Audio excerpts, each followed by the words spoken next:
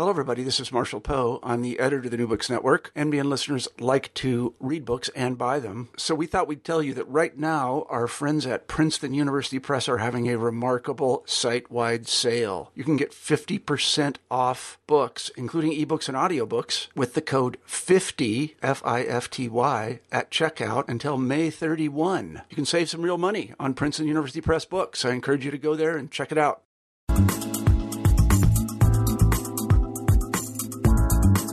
Hello, everyone, and welcome to New Books in Pop Culture. I'm Gail Fashingbauer Cooper, the author of 2 pop culture books, Whatever Happened to Pudding Pops and The Totally Sweet 90s, both written with Brian Belmont. And we have a real treat today. I'm talking to Alan Sepinwall, longtime television writer and author of The Revolution Was Televised, How The Sopranos, Mad Men, Breaking Bad, Lost, and other groundbreaking dramas changed TV forever. Alan, welcome to the show. Thanks for having me. Thanks for coming. Now, this podcast is called New Books in Pop Culture, but savvy listeners might know that your book is a revised version was issued in December, which gave me the excuse to talk to you, so that made me very happy. Can you tell us a little bit? The book started out self-published, am I right? Yes, I self-published it back in the fall of 2012. I had taken it around to a few publishers. They didn't seem that interested. One showed lukewarm interest, but wanted a very different kind of book from the one I wanted to write. And so eventually I decided to do it myself. And I knew people who had self-published books who could talk me through it. And the apparatus is pretty well in place by this point. So it wouldn't just be an ebook. There was a paperback edition and everything else. And I did that. And then the New York Times gave it a positive review. And suddenly all the publishers who didn't want to talk to me 6 months earlier were calling me. And so the new edition came, and then this new revised edition from last December. Awesome. That's great. That must have felt good when all of a sudden those people had to kind of think back on when they'd turned you down before. It was a nice day. It was a very strange day. Like the day before, I just get an email from someone at the New York Times saying, "Hi, Kakatani is reviewing your book tomorrow. Can you send us a headshot, please?" Nice. That's great. And you point out that your book tackles a dozen shows. It talks about more, but it tackles a dozen chapter by chapter. And you point out that those are not, you're not saying these are the best 12 shows ever to be on television, but that I thought this was really interesting. Each show is included for a reason. It helps tell a part of the story that you're putting forth in the book and illustrates how TV has changed. Is that right? Yeah, because for instance, like The West Wing, which is not in the book, is a better show than 24, which is. But The West Wing is a classical network-style drama of the kind that were being made for a couple of decades before The Sopranos debuted, whereas 24 helps illustrate the way in which TV made a much bigger push into the world of serialization, especially on network. And so that one's in there and the other one's not. Right. And I'm just going to warn people that if you haven't seen some of the great shows that we're going to be talking about, spoilers aplenty. So we're not trying to hide the ending of The Sopranos. I was working for NBC when that finale happened, and there were a lot of people who were angry about it. Some people wanted us to wait till the DVDs came out to discuss plots, and that was not happening. I thought, do we email you individually? Have you watched your DVDs yet? Or now can we spoil things? It was kind of crazy, so there will be spoilers. But going back to the beginning of your book, you talk about in your prologue kind of how television got to this point, and one of All in the Family was what my parents watched all the time, and that was a groundbreaker as well, although we look back and it seems maybe more traditional. Well, it doesn't. It's weird. Like there was this pocket of television in the early 1970s with that and Maude and a few other things where TV was able to be much franker about politics, about race and class and other things that were hot button issues that, a network TV show like All in the Family could not exist today. At least broadcast gotten tamer in that respect. Right. That's definitely true. And Maude had an abortion. There were many things that were handled, in a sitcom that we stayed away from for years after that. Yeah. And so eventually those shows started happening in cable. So Archie was kind of an early anti-hero. And you had, much like you have with, say, Walter White, some of the audience really identified with Archie. He was their hero and Meathead was the idiot. And that goes on. Tony Soprano. There are people who loved Tony, who loved Christopher, who would defend everything they did. And it reminded me a lot of hearing people talk about All in the Family back in the day.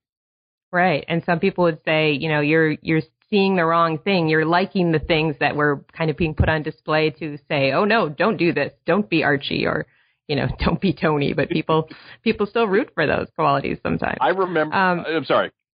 Go ahead. I remember one time I was at an after party for The Sopranos premiere, and I'm in line at the bar to get drinks, and some woman asks me what I thought about the episode, and she said she was really upset because Christopher was shooting heroin. She's like, he's such a nice boy. And I'm thinking, what? Do we watch the same show? Like, yeah. He kills people. Yeah, including his girlfriend.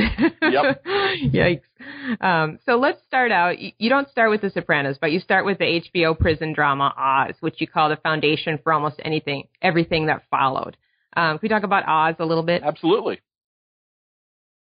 Well, I mean, I remember not seeing it when it first came out and just hearing about the horrors of it, the swastika and the things that were kind of like, do I want to watch this show? It felt like the first show in a way where you had to judge if you were ready for that show. Was that something that you could handle? No, absolutely. And it's in many ways more extreme than a lot of what followed because it's set in a prison. So it has every evil type of character you have on The Sopranos, on Breaking Bad, on The Wire.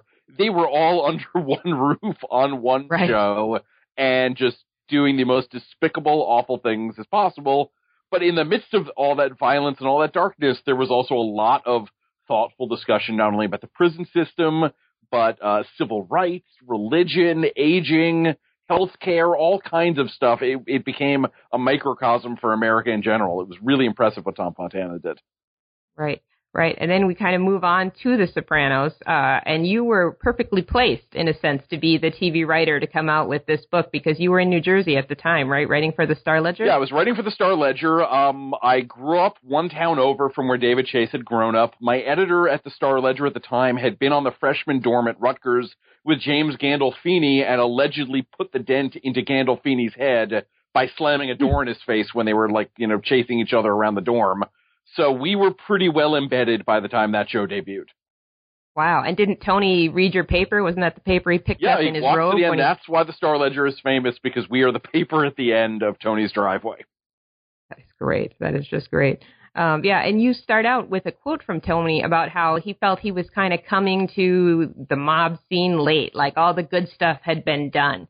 And, really, it's kind of a fun thing to think of in context of his show, which was, right at the beginning of the revolution in TV. No, absolutely. But Tony, like pretty much everyone on The Sopranos, was fundamentally lacking in self-awareness. So even if you tried to tell him something like that, I don't think he would quite understand. Right. Yeah, there's still one of my favorite ones is when I think it's Paulie and somebody are trying to shake down a Starbucks, and they're suddenly realizing they can't do this the way they used to, and the manager says, "You don't get it. They count every bean in Seattle. It's like we can't pay you protection money like the old days, like the old guys." I think that was a Jamba Juice, but I'm not positive. Oh, and being in Seattle, I thought, that's they go to Starbucks in one of the first episodes, but I think the failed shakedown is a Jamba Juice. Oh, that's funny. Yeah, well, it's just kind of like here you're in a new world, like watching Downton Abbey last night, and the new world concept is thrown through that show a lot. The same idea was like, oh man, we're in a new world. And that's kind of what your book's about. These shows are a new world of shows. It's not old sitcoms anymore. No, and the people who were making them had to keep pinching themselves. They couldn't believe the things they were suddenly being allowed to do that TV had for decades said, this can't happen. Right. And one of those things that comes up in my mind a lot is so many of those plot lines that, as in life, were not resolved. We never get revenge for Melfi's assault. We never find out what happened to the Chechen or the Russian that runs away in the Pine Barrens. We never, I still think about those sometimes, and they're fictional. What happened to these people? What happened to Furio when he went back to Italy? We will never know. Exactly. We will never know. And let's see. So the final episode, I think we probably have to talk about that. I was covering that for my media at the time and honestly thought my television broke at the absolute wrong moment when the fade to black. Can you remind our readers kind of how that ended and talk a little bit about the controversy that came out of it? So Tony and his family, as most Soprano seasons do, it ends on them going out to dinner. They're at a New Jersey ice cream parlor called Holston's. Tony puts Don't Stop Believing by Journey on the jukebox. Carmela and then AJ walk in. They order some onion rings. They're talking. Meadow takes forever to parallel park. It's the most harrowing, tense parallel parking scene ever filmed. And Tony keeps looking suspiciously at everyone in the place. There's a guy in a members-only jacket who a lot of people are convinced was important. Members-only guy goes into the bathroom. Meadow charges into the diner. Tony looks at her. Cut to black. Nothing else. And some people think he's dead. Some people don't know. Right. I mean, you could make a conspiracy theory about every bit of it because, in The Godfather, there's the famous scene where they hide the gun in the bathroom. So is there the guy going to come out of the bathroom blazing with a weapon, or, what's the plot there? And someone should really teach Meadow to park better than that, because that was one of the advantages of doing this second edition of the book, which was originally done just because when I first published it, Mad Men and Breaking Bad hadn't finished yet, and so I wanted to do those. But I was able to spruce up some other things, and something that happened last year was David Chase wrote this article for the Directors Guild Quarterly magazine, where he came out as explicitly as I think he's probably ever going to in talking about the finale, and if not saying that Tony's dead, at least implied the idea that the whole scene is to remind you of our own mortality and how life can be sort of snatched away at any moment. Maybe it's this moment for Tony, maybe it's not, and we're never going to find out beyond that. Right. And, to put a sad point on it, then we did lose James Gandolfini much earlier than, oh, God. We would have thought, oh, that was terrible. So sad to say that kind of parallel there. Let's move on from Sopranos, which I love, to The Wire, which is another, of course, great show. I love how you wrote in the book that friends come to you and say, I'm finally ready to watch The Wire, like they finally progressed to a point. And you give them advice. What do you tell them? I say watch the first 4 episodes, like carve out a Saturday afternoon where you can watch 4 in a row, because A, you're not going to understand it otherwise, and you may not know if you like it otherwise. But if you watch 4 in a row, you'll figure out who most of the people are. You'll get used to the show's rhythms. And by the time you get to the scene in the 4th episode where McNulty and Bunk look at the crime scene and do nothing but say the F word over and over, you will know if you like the show or not. It can be hard to get into. There's a lot. You're just kind of thrown into it, and there you go. It's described as a novel for television. Some of these other shows are as well, but that's the one I always think of. That's the novel. Many of the shows could fit that, but man, I guess The Wire most of all. Maybe because... why do you think so? Because the characters are so complex. The characters are so complex, but it's also the way the narrative is structured. Like, you look at The Sopranos, you look at an episode of The Sopranos, it still functions as we understand an episode of television is supposed to function. Tony has a problem at the beginning of the episode. It's resolved by the end of it. Here's a subplot for Christopher. Here's a subplot for Carmela. Here's a couple of jokes from Paulie Walnuts. Roll credits. The Wire was like, here is just this next piece of the story. And, we're going to stop when we run out of time, and that's that, and you're going to get no closure because you just have to move on to the next one. Right. Yeah. The Wire is wonderful. And the real Barksdale just died was it in prison he died? I just read that in the news, the guy who inspired Avon. I believe he gave his name to Avon. Melvin Williams, who actually was on the show playing Deacon Melvin for a couple of the later seasons, Bunny Colvin's buddy, was the actual inspiration for Avon. There was just another dealer named Barksdale who David Simon liked the name of. It is a great name. Yeah, that works out. We're going to move on to Deadwood, which I visited the real Deadwood this summer, which was kind of fun. They love to play up that show being set there. And we talked about a little bit about the profanity in The Wire and, Deadwood. They were swearing like, yeah. I mean, it's a real guy's name, but I love that the main character of Deadwood, his name is Swear Engine. Yes. And he was a real guy. You can look at his Wikipedia and read, see a very blurry picture of him standing in the streets. But yeah, and the swearing is modern swearing, which they've talked about why old-fashioned swearing wouldn't have worked. That it would have been kind of funny to listen to somebody saying, "Oh, darn it," or whatever the 1800s version was of the swearing. And it's remarkable because David Milch, I remember when he was initially promoting the show, that there was just so much profanity that literally nobody wanted to talk about anything else. And, and Milch is maybe the greatest wordsmith in TV history, and he's great with writing all kinds of language, and just the way he structures his sentences and the way these characters talk is beautiful, but he also writes really creative, memorable, and funny profanity. Yes, and it's great, but you don't want to have somebody in the room who's sensitive or a kid in the room when it's going on. It's not one of those shows that can play in the background with the swearing. And he didn't get to plan his final season because of the way the show kind of came to an end abruptly. Yeah, he had in theory intended it to be 4 seasons, would have taken us up to around the time when the town was lit on fire and Swearengen's bar burned down and everything else. And it was an expensive show. HBO didn't own all of it. There was a lot of sort of conflicting agendas going on. And, I get into the different versions of what happened in the book, which are too long to get into here. But the short version is the show ended in 3 seasons rather than 4. And Milch was able to write a final scene, but maybe not end the show the way it should have been. Right. Yeah, and there's been talk of movies, but it looks like that hasn't gone anywhere. It's just hard to do because you need all of those actors, you need those sets on Melody Ranch, you need all of these different things to come together. It's not like you can just sort of get 2 people in a room for a weekend and do it. There's a lot of moving parts.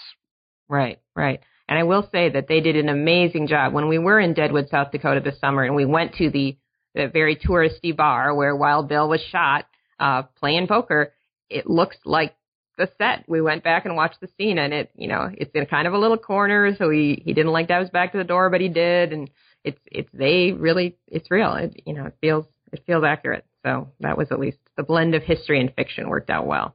Let's move on to The Shield, because I love The Shield, and I think I was on the set of The Shield with you once.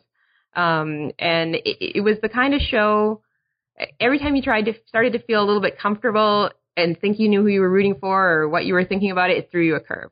Well, no, I mean, the first episode, you think that it's the Reed Diamond show. Reed Diamond's going to come in, he's going to chase down evil Vic Mackey, and, Terry Crowley he's our undercover hero. And he gets shot in the face at the end of the first episode. So at that point, you just have to check all of your assumptions at the door, and whatever's going to happen is going to happen. Right. You just did not know what was coming in that show. And it's interesting that a lot of the cast return on Sons of Anarchy, which is the other show that made me feel that same way, like very nervous. A child could be horribly murdered, or who knows what could happen. And Kurt Sutter, of course, who created Sons of Anarchy, started out on The Shield, so there was a lot of DNA shared between those 2 shows. Yes, a lot of actors crossing over. It was always kind of like, hey, you're on the show. That's great. Moving on to Lost.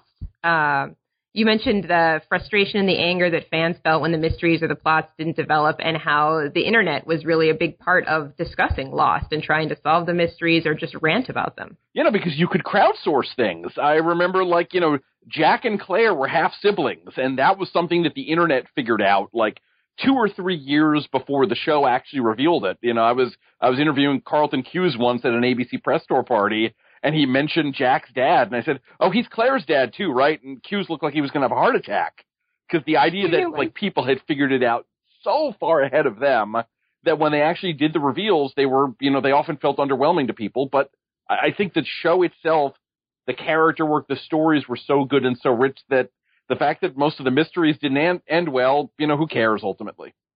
Right. I remember whenever we would write about the numbers, those stories would just get clicked on like crazy because everyone had a theory about what the numbers meant. And I think a lot of people were frustrated in the end that, their pet theory wasn't the one, or, maybe no theory was. Yeah, it's a no-win scenario. Either you figured it out and it's underwhelming, or it's so wildly afield of what you thought of that you're like, that's no good. The golden pool of light, that was not a good idea. But I'm not sure any grand unified field theory probably could have been. Right. Yeah. And I couldn't believe you said in the book that Michael Keaton was considered for the role of Jack. Yeah, because really? Jack was supposed to die in the first episode originally, and so they figure out we're gonna fake people out. It'll be like on The Shield, and we're gonna have a big name actor, and everyone's gonna think, oh, it's Michael Keaton's first TV show, and then they would be extra shocked when he died. Right. Oh, crazy! It came out a little bit differently in the end. Just a bit. Yeah. So let's go to Mad Men, just kind of skipping a bunch of your wonderful chapters there, just because I've been watching that a lot. And one of the things you said was AMC needed or wanted a Sopranos of their own. Now, Mad Men's not quite the Sopranos, but it certainly got the good kind of reviews and fits into your book in the same way. Can we talk about Mad Men just a little bit? I'd love to talk about Mad Men, one of my favorites. Yeah. So John Hamm at first, they didn't impress them. The tapes, they thought he wasn't right for Don Draper. Apparently, and which is funny because we've now seen him act on TV for a long time, but John Hamm auditioning on tape, not impressive. John Hamm in person, impressive. So Matt Weiner and the casting people would watch him. He'd come in, he basically read every part of the script at various points, and they kept sending the tapes to AMC, and AMC's like, what's the big deal with this goofy guy with the floppy hair? And so finally they flew him to New York to meet with one of the executives at AMC at a bar, and within 5 minutes, she's like, okay, you're getting the part. Wow. and January Jones auditioned for Peggy. Is that right? Yeah, wait, because if you remember the pilot, Betty is in one scene at the very end of the pilot. She's half asleep when he comes home. I think maybe she has 2 lines of dialogue. So if you're reading the script and you know nothing else about the show, you think that Peggy is the bigger part, which it ultimately turned out to be. But at the time, like, you assume Peggy is the part you want because Betty is a nothing character in the pilot. And so they had to convince her, no, we'll come up with material for you. You're right for this. Right. And I think part of the beauty of Mad Men was it was such a well-done period piece. I mean, Deadwood was as well. But the period of Mad Men, we have a kind of a fascination with that, wouldn't you say? We do, and the 60s has been like the most over-chronicled decade of the 20th century, and we know so much about it. And so it should feel cliche at this point, but one of the brilliant things Matt Weiner did was he said, this is not going to be the baby boomer story. This is going to be about the previous generation and what it was like for them to experience the 60s. So even Peggy and Pete, who are 2 of the younger characters, they're grown-ups in 1960. They're in their 20s. They have jobs. So, Sally Draper is the closest thing there is to a traditional 60s pop culture protagonist, and she's, awesome, but a minor character. Right. Yeah. I wondered sometimes when I was watching how many people were seeing their own parents and going, oh, I didn't know what my mom and dad were like when I was young, but they saw any of that in, Don and Betty and the way Betty raised her children and the way Don went off to work and, had his own life. And there was definitely kind of it was the opposite of the Wonder Years in a way. You saw the parents living a life that maybe you didn't want to see. I'm trying to imagine how John Hamm is Kevin's dad. That could maybe work. Oh, Wonder Years. We loved you so. And Breaking Bad, of course, we have to get to Breaking Bad. Another AMC show. You describe it in the book, or maybe you quote someone saying it was a risk for the network after the beautiful period piece that was Mad Men, and then they went to Breaking Bad. So let's talk a little bit about why is that it's in the book. It seems maybe obvious, but tell us how Breaking Bad changed. Because I think if Mad Men had just been a fluke, if AMC did Mad Men and their next show was terrible, or their next show died quickly, like if Rubicon, which is a show I like a lot, but failed, if Rubicon had been their second show, history is maybe a little bit different, and maybe you don't suddenly have all these other channels rushing to make their own content. You don't have Netflix coming in and saying we have to do our own shows and everybody else doing it. But because AMC had this 1-2 punch and it wasn't a fluke, people said, oh, we can do that. Look at how differently people look at AMC now than before. Look at how essential this is to people's cable packages and everything else. We need to go there. And one of the things that we have to talk about with Breaking Bad, I think, is, again, getting back to the internet and how Anna Gunn, who played Skyler, Walter White's wife, was treated online and how that character was handled, and just hated. I mean, that gets back to what we were talking about with Archie Bunker and everything else. It's fans root for the protagonist, no matter how terrible the protagonist is. And so you have this thing with Skyler. It was the worst example of it. But you saw it with Carmela Soprano. You saw it with Corinne Mackey on The Shield. You saw it with Betty Draper. I mean, in almost any rational version of Mad Men, Betty Draper is the sympathetic character. Certainly in any rational version of Breaking Bad, Skyler is the sympathetic character. But because, Walt or Don or someone else is the protagonist, and because Skyler is opposed to what Walt is doing, Skyler becomes the enemy. And it got really, really ugly there for a while. Right. I remember, didn't she write a New York Times piece about it that kind of crystallized things, and suddenly people started really talking about that controversy. Yeah, it's not pleasant, and that's certainly been the biggest downside to the fact that we had so many of these white male anti-hero shows in a row is, they start conditioning the audience to think in a very weird way about situations that should be more emotionally black and white. Right. Have we had a show with a woman anti-hero, or could we have a show? Homeland is arguably that. We've had a few, Damages, which is a show I didn't love, but, what the Glenn Close character there, she could certainly qualify. It's been done. I mean, Piper on Orange is the New Black that's a bit more of a comedy, but even so, Piper is definitely complicated and messy and a screw-up in the same way that some of these other guys were. Right. Gemma comes to mind a little bit on Sons of Anarchy. I mean, she wasn't really the hero. I suppose Jax was, but man, when she was on the screen, it's hard to take your eyes off what she was doing. Yeah, so it can be done, but I think also, unfortunately, we are more conditioned to accept a male anti-hero than a female anti-hero. So at a certain point, like, Carrie Mathison is just like, get that crazy lady out of here. Right. Whereas if it was a show about, a male spy who was bipolar and going through the same thing, I think there would be a little bit more indulgence of that. Sure. And let's talk a little bit about what's new in the revision. You said that you revised the Mad Men and the Breaking Bad characters because the shows hadn't finished when you published the first one. Yeah, I had a window in my schedule a few years back, and I'm like, I want to write this book. I want to write it now. But, 2 of the shows aren't done. I don't want to leave them out. So hopefully down the road, I will do a revised edition. And eventually I did. I was able to do a lot of fresh interviews with most of the Breaking Bad writers. There's a long stretch of the book that's just about Ozymandias, which is, not only the best Breaking Bad episode, but I would argue the best episode of dramatic TV of all time. And then there's some new Mad Men stuff as well. Great. And you did a second epilogue to kind of bring us up to date a little bit more? Yeah, because it's amazing. It was almost 3 years to the day between when the first self-published edition came out and when this revised edition came out.